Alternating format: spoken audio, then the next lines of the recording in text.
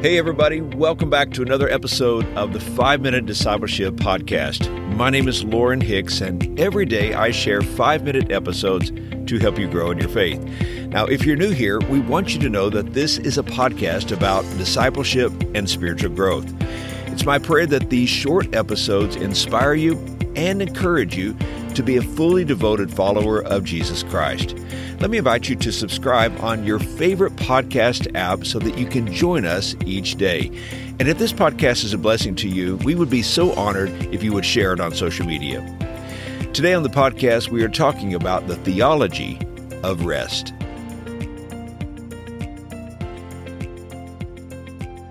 There were two men who had the difficult job of clearing a field of trees.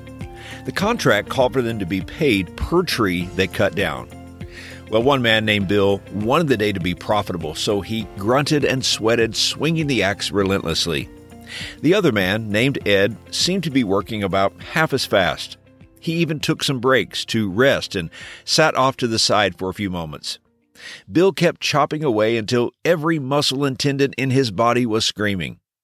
At the end of the day, Bill was terribly sore, but Ed was smiling and telling jokes. Amazingly, Ed had cut down more trees than Bill. Bill said, "I noticed you sitting while I was working. How did you outwork me?" Ed smiled. "Did you notice that while I was resting, I was sharpening my axe?" I think you and I know intuitively that rest is important for us. Not only is it important, rest is vital. Without rest, we are not at our best. Rest sharpens our soul, our mind, our body, and even our spirit. While we know that rest is practically important, is there a spiritual reason for rest? Is there a theological argument for rest? Well, I believe so. We only have to go 2 chapters into the Bible to see that God himself rested. Genesis chapter 2, verse 2 says, "By the 7th day, God had finished the work he had been doing, so on the 7th day he rested from all his work." Of course, we know that God is all-powerful and he never gets tired. Isaiah chapter 40, verse 28 says, "Do you not know, have you not heard? The Lord is the everlasting God, the creator of the ends of the earth. He will not grow tired or weary." Psalm 121, verse 4 says, "God will neither slumber nor sleep." So if God doesn't get tired and he never needs sleep, why did God rest? And I believe God rested to set an example for us. Rest would not only be a physical necessity for us, but also a spiritual one. Later, when God gave Moses and the Israelites the law, God commanded they work 6 days a week, but on the 7th day, they were commanded to rest. I've sometimes wondered why God had to give his people a command to rest, and I suppose that without a command to do so, it would be our human nature to continue working and to push our limits. We need to see that rest is a gift from God. It's a blessing to receive, yet it seems so few of us take it seriously.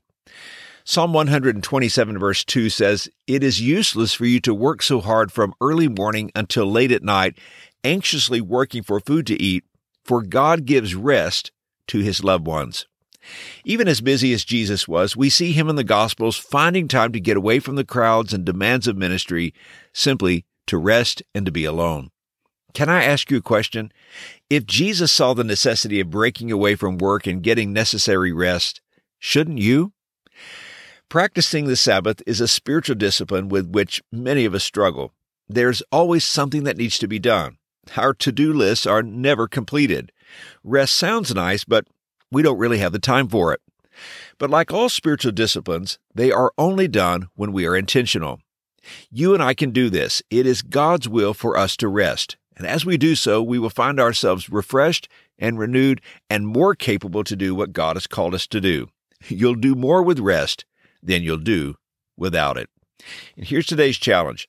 Recognize that when we practice the Sabbath and when we rest, we are actually putting our trust in God. We are saying, "God, you know what is best for my life." Hey, thanks again for joining me for today's episode.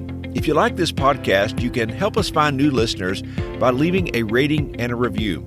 The largest percentage of our listeners listen on Apple Podcasts, and by leaving a rating and review, you help others discover the podcast. And yes, it really does help us, so thank you in advance. I hope you have a wonderful day, And until next time, let's continue on our journey as followers of Jesus.